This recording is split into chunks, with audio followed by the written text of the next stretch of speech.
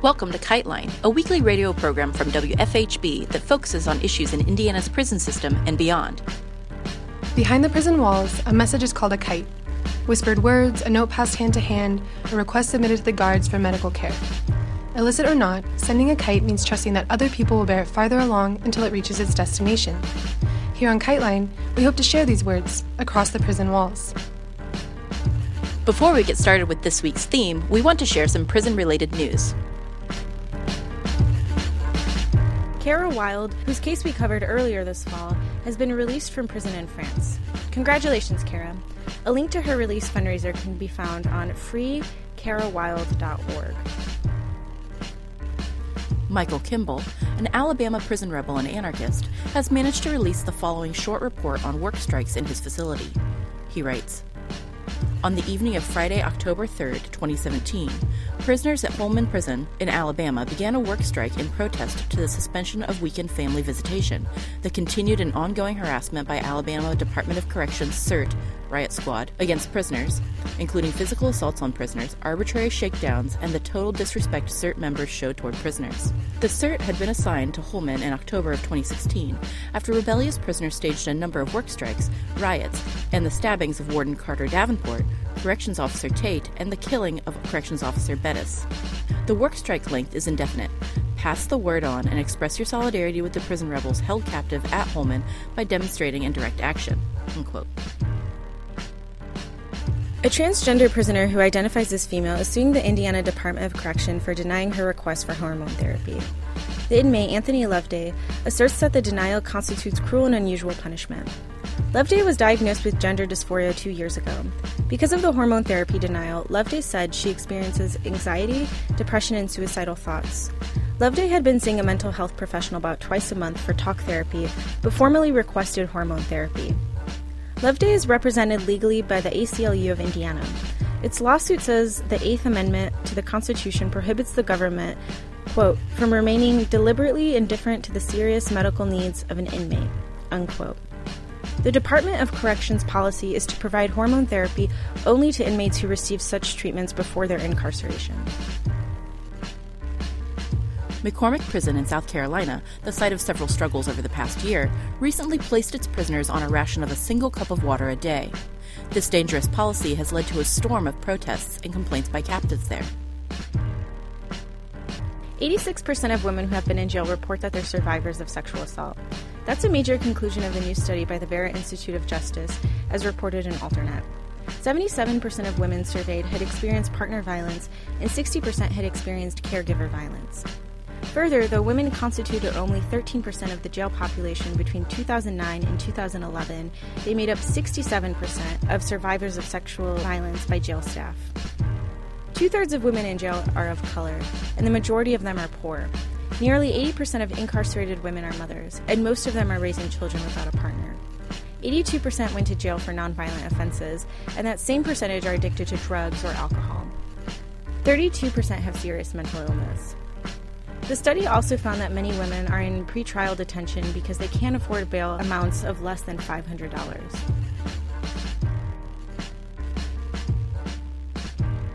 The state of Ohio failed to execute Alva Campbell, a 69-year-old prisoner housed at Lucasville. After almost an hour and a half of mishaps, guards failed to find a suitable vein for lethal injection. This is the second botched lethal injection in Ohio in the past decade.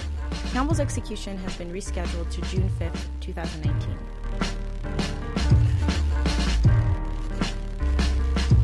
This week, we focus on an ongoing struggle here in Indiana.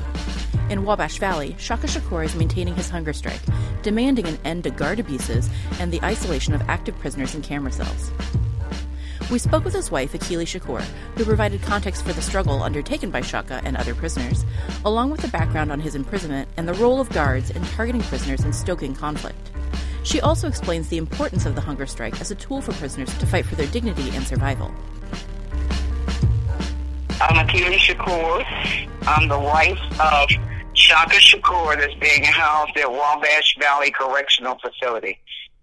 I work with military students and I work in the community trying to help give individuals who may not have the means to be exposed to things to help them be successful and make great choices in life. Shaka's my husband. We've been married going on 17 years. He's been locked up 16 years. I know that sounds kind of strange, but the circumstances by which he's incarcerated is basically the reason for his incarceration. Right after we got married, Shaka had a son previously to us getting married, and his son was murdered, and that caused Shaka to have a nervous breakdown. His son's mother and Shaka had, when he was killed on Shaka's birthday, and that was horrific in and of itself. I think I was at a conference when I got the call, and so I flew back immediately. I found Shaka just completely, just a total mess. His son was, he had seen his son lying on the streets with the body not moving. The police were not being very responsive to the fact that that's my son that's there, and he wasn't allowed to even get close to him. Then the young man that murdered him was on the run for a while, and, you know, word would go out in the neighborhood when the young man would come back around, and Shaka and his son's mother would try and contact the police to let them know, and they were acting as if the both of them were just really getting on their nerves. They weren't in a hurry to arrest them because word on the streets was that the little boy was connected to his father with the police. Long story short, Shaka had a complete nervous breakdown. He was taking a friend home, and I didn't see him anymore until I found out the next day that he had been arrested. He had been drinking, and I think he slid on some ice or something into a pole. And a police officer arrived, and Shaka got out the car, showed him the weapon, and then he just, when the police officer got out the car, he just started shooting the car up. And we've been fighting this ever since for the last 17 years. Shaka has been locked up, and they've basically had him in the Supermax facility based off of previous incarceration. And he was doing very, very well until he got sent to Wabash Correctional Facility, because there were supposed to be programs that would allow you to work your way into population. And he had completed the one at Westville.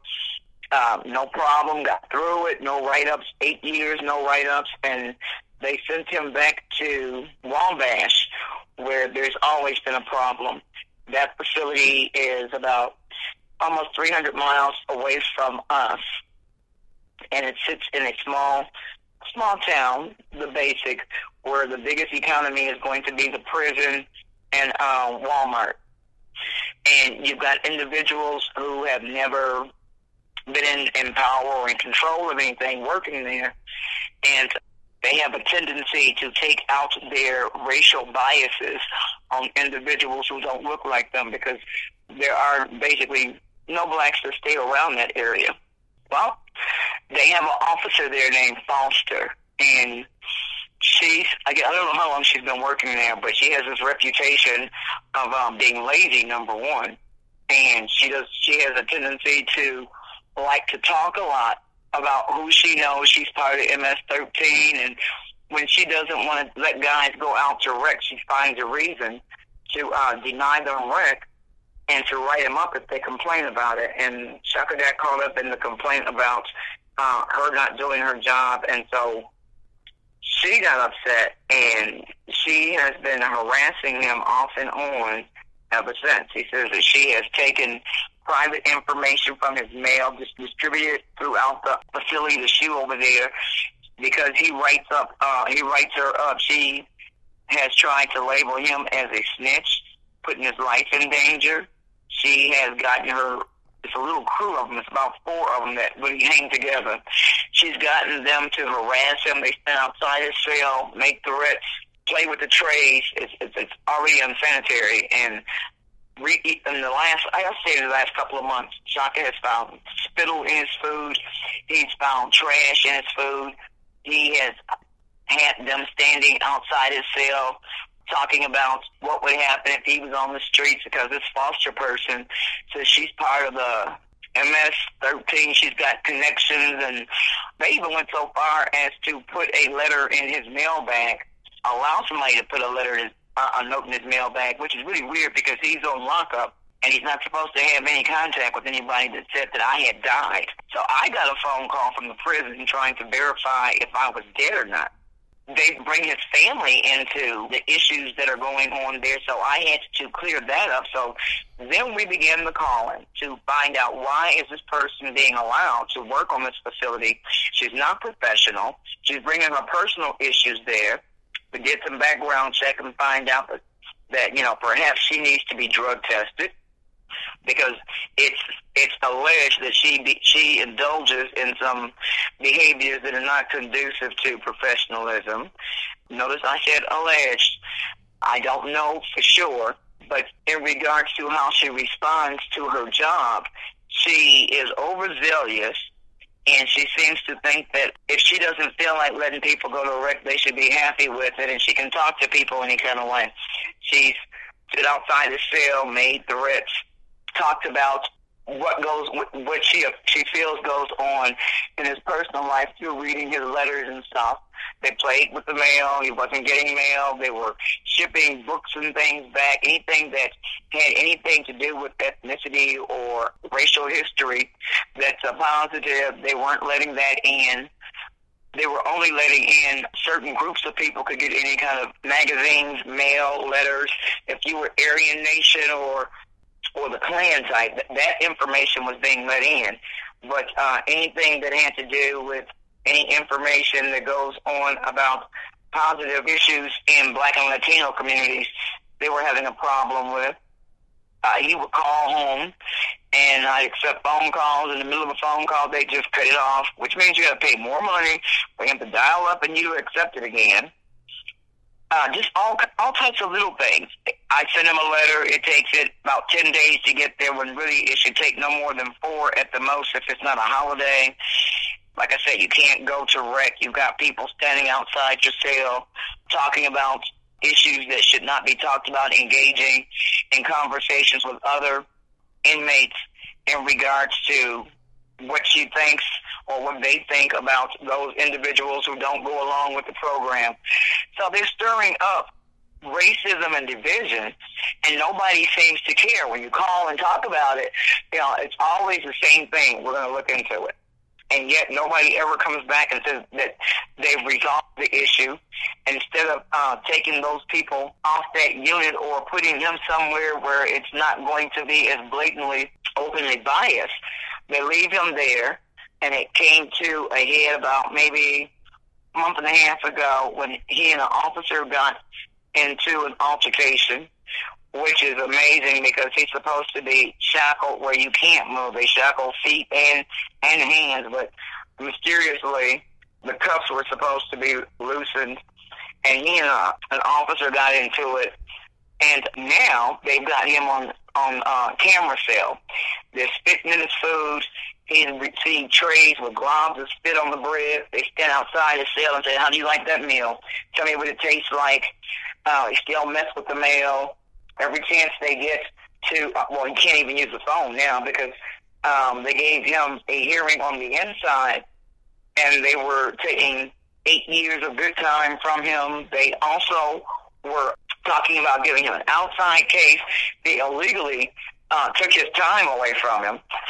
They will not produce any of the material that has been asked for in regards to proving the allegations for which they're charging him.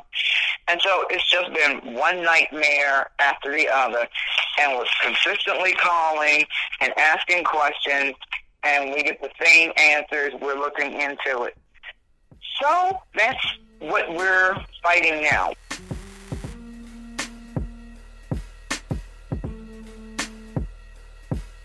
We're fighting the unjust railroading of him into court without an attorney, without any evidence that he is asked to have produced.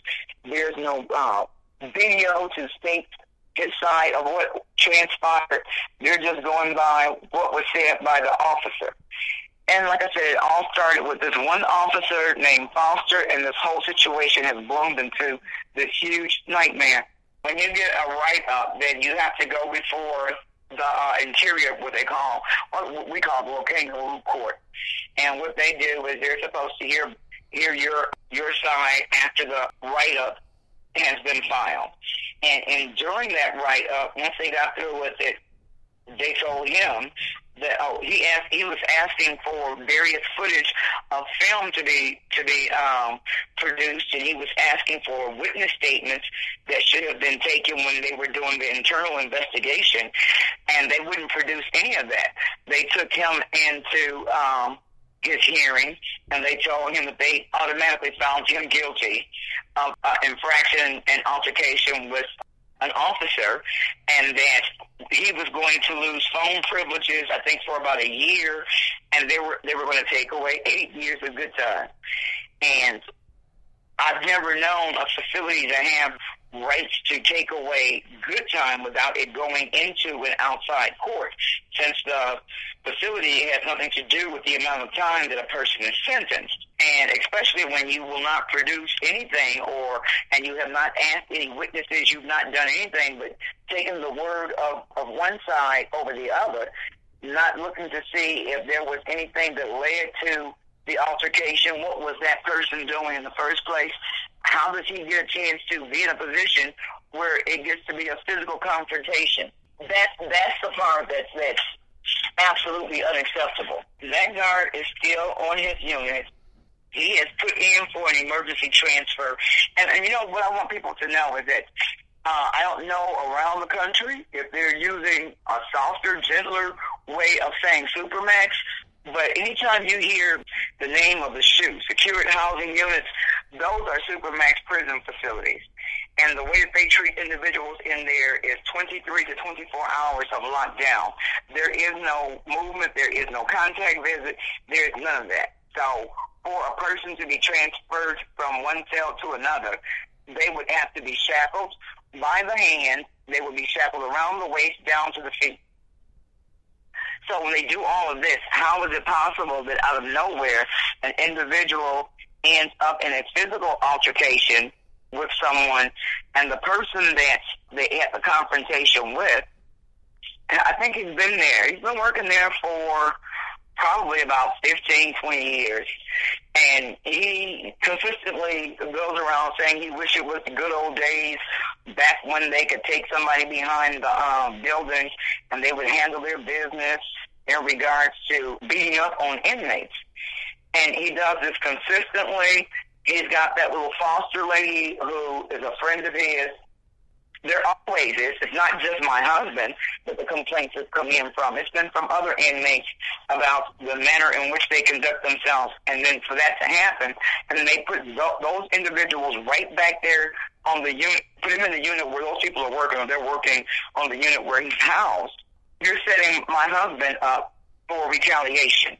And so out of retaliation, that's where the spitting in the food, the putting things in mailbags saying that your wife is dead, you have a family killed, all this craziness. When a person is locked up in a Supermax prison and they don't have access to being able to find out when threats like this go out immediately, that in and of itself is enough to drive somebody insane. And I'm just over it. I call down there, and every time you call, they treat you real nice on the phone, and they tell you the same thing, that we're checking into it. It's always checking into it. Even before the altercation, I made phone calls to state that this individual and what she was doing and the individuals with her, they're going to look into it. So when it comes to a head, it blows up. Now, all of a sudden, he's the only one that they're blaming for anything without looking at, there's been complaints placed on these people prior to whatever it is that happened. Yeah, his hunger strike is about the basic conditions of which they're being housed and how individuals are treating inmates there.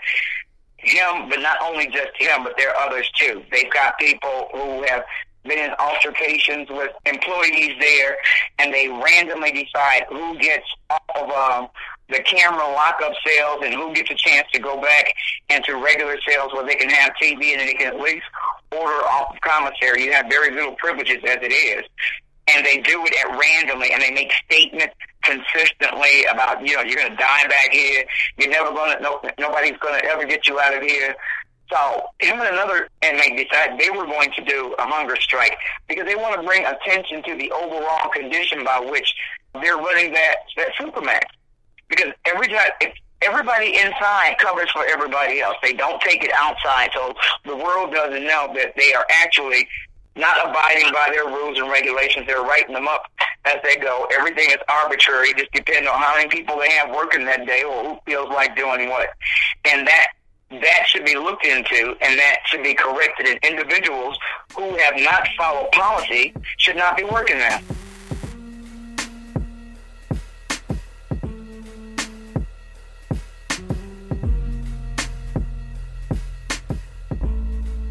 They basically get, I believe it's like 1,200 calories worth of garbage. You know, whatever it is they had that they made, and they have anything left over, they take it and make it into casseroles and soups. They don't allow them to really order enough healthy things off of commissary to supplement that. They don't care about how they serve your food. Your tray could be dirty. It could be, like I said, they're spitting in your food. If they don't like you, they find all types of ways to mess with you mentally and physically in regards to what they call food that they're serving. They don't give you your rec the way you're supposed to. They'll always have an excuse. Well, today we're short. We don't have somebody to do this, that, and the other, or the next shift was supposed to do it, and it doesn't matter if you're short. That's not the inmate's responsibility to make sure you have enough people that are working. And so whenever they have an issue, then they just take it out on the inmates. Now, it's not every officer there. There are just a certain group that decides what days they feel like working and what days they don't. And so on those days that they don't feel like working, this is how they get out of it. Find a way to keep everybody locked down in their cells.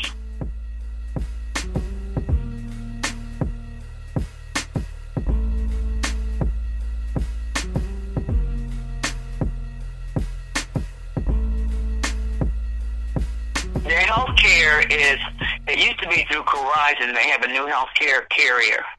And they said that they're supposed to get the minimum amounts of medical care, I guess, which is basically just to keep you alive. But you never really see the same person, and if you do, there's no follow-up in regards to the medical condition. My husband has problems, nerve problems in his arm, and he's had kidney disease. And when he complains about it, it may take him about 2 weeks before he'll be able to see a doctor. Then he doesn't get any results from them. He has to try and figure out exactly what's going on in order for them to even acknowledge. You ask for copies of your medical papers. It takes forever for you to get that. They don't seem to care. They're making you pay for it anyway. You still have to pay out of your commissary in order to see the doctor. And then you have to go on the waiting list in order to see the person. And when you don't see the person, you see the nurses, and the nurses never know what's written in your medical records. You ask about something that was supposed to be prescribed for you the last time you saw the doctor, you never got it. The nurse has no idea about it. Then it takes another 10 days for them to try and track down whether or not that order was put in. It's just ridiculous. To resolve the issue, I would like to see them follow policy. I would like them to take on a more professional demeanor about carrying out their jobs. They're not the judge. They're not the jury. They don't know what has happened. They don't know mitigating circumstances. They're there to make sure that the person does not harm themselves or anyone else. But if they don't stir the pot to get people divided, then it would be a lot better. They need to have some out dates for people that are on these lockup units. They should not be locked up 23 to 24 hours a day forever. If you go in, there should be an out date. It should not be, and they always say, well, it's coming from downstate. So it's not just the facility. They're blaming it on the commissioner. And the commissioner should take away his personal feelings about anything and everybody and look at the activities and the behavior of the individuals that they're putting behind over in these shoes. They should not have arbitrary letting people off because, you happen to like this person and other people because they don't indulge you on the days you're having a bad day that you find a reason to keep them locked up. They need educational programs. They need to have something that they can do that's benefiting them, not only while they're in there, but for the future. Everybody that goes in is not going to be there forever. And when they come back out, if they've not been treated as humans, then they put all of us at risk, because if you treat me like a dog, then why would you expect for me to behave anything differently once I'm released? They have these rules for a reason, and yet they never follow them. And when you ask them about, when you write them up, or when they're written up about the rules that they're not following, there's no consequences to the individuals that work there, because they claim they're short-handed and they can't afford for people to quit. Well, maybe if they figure out what it is that people are so dissatisfied with, that they would stoop to this behavior of treating people like animals and solve that issue, things inside the prison would go a lot smoother.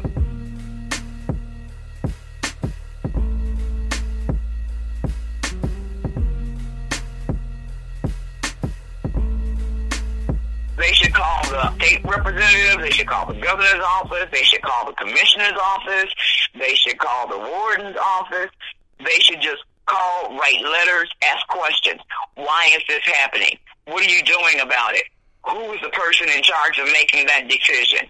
And then let them know, especially the governor, you hired these people, or these people are in your employ, and this is what they're doing, so that must be a reflection of your values about human life with people behind the wall, because one never knows when it might be your turn to go in. And if we look at our current political situation, people are getting ready to go to jail left and right, but those are the same people that would have been waving the flag to bury them alive behind these walls.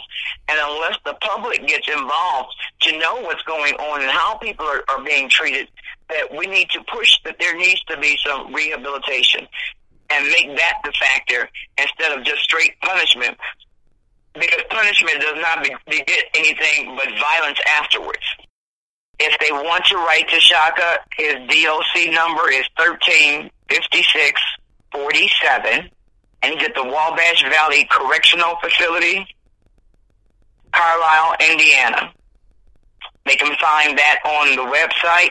If they have complaints in the Indiana area, the state of Indiana, we have a group, Saving Our Families, and we're trying to get as many people who have issues with how their loved ones are being treated inside these facilities to write us at Saving Our Families, 201 West Ridge Road, Gary, Indiana. And let us know, because we need to have as many letters of abuse to prove that this place is not operating the way it's supposed to, and that also that we want to be made aware if they're talking about shipping Indiana citizens out of Indiana into private prisons in other states, because that's the new word on the streets that they want to do. And we pay taxes in Indiana. We don't pay taxes somewhere else. And nobody should be shipped. This is not a federal prison. They should not be shipped into a private prison who's going to be making a profit out of keeping people locked up in even worse condition. Updates on the movement at Wabash Valley and Shaka's hunger strike can be found at idocwatch.org. IDOC Watch reports that there is a request to call in and support the prisoners' protest. IDOC Commissioner Robert Carter can be reached at 317-232-5711 in case you choose to call. This has been KiteLine. Anyone affected by the prison system in any form is welcome to write us via our P.O. Box, KiteLine Radio, P.O. Box 2422, Bloomington, Indiana 47402. KiteLine wants your feedback. You can reach us via email at kitelineradio@gmail.com or find us on Facebook. Are you or someone you care about affected by the prison system? You can call us to record a message to be played on the air at 812-269-2512, or you can use this number to record a message to a loved one behind bars. You can hear previous episodes of our show or get more information on the prisoners or stories covered on KiteLine at our website, kitelineradio.noblogs.org. You can also find our podcast on iTunes. KiteLine is intended as a means of communication between people across prison walls. We are not responsible for all views expressed on the program. WFHB, its contributors, or any affiliates airing this program are not responsible for the views expressed on the show. This has been KiteLine. Join us every Friday at 5:30 p.m. for more stories, news, and insights about the impact of prison on our communities. Thank you for listening.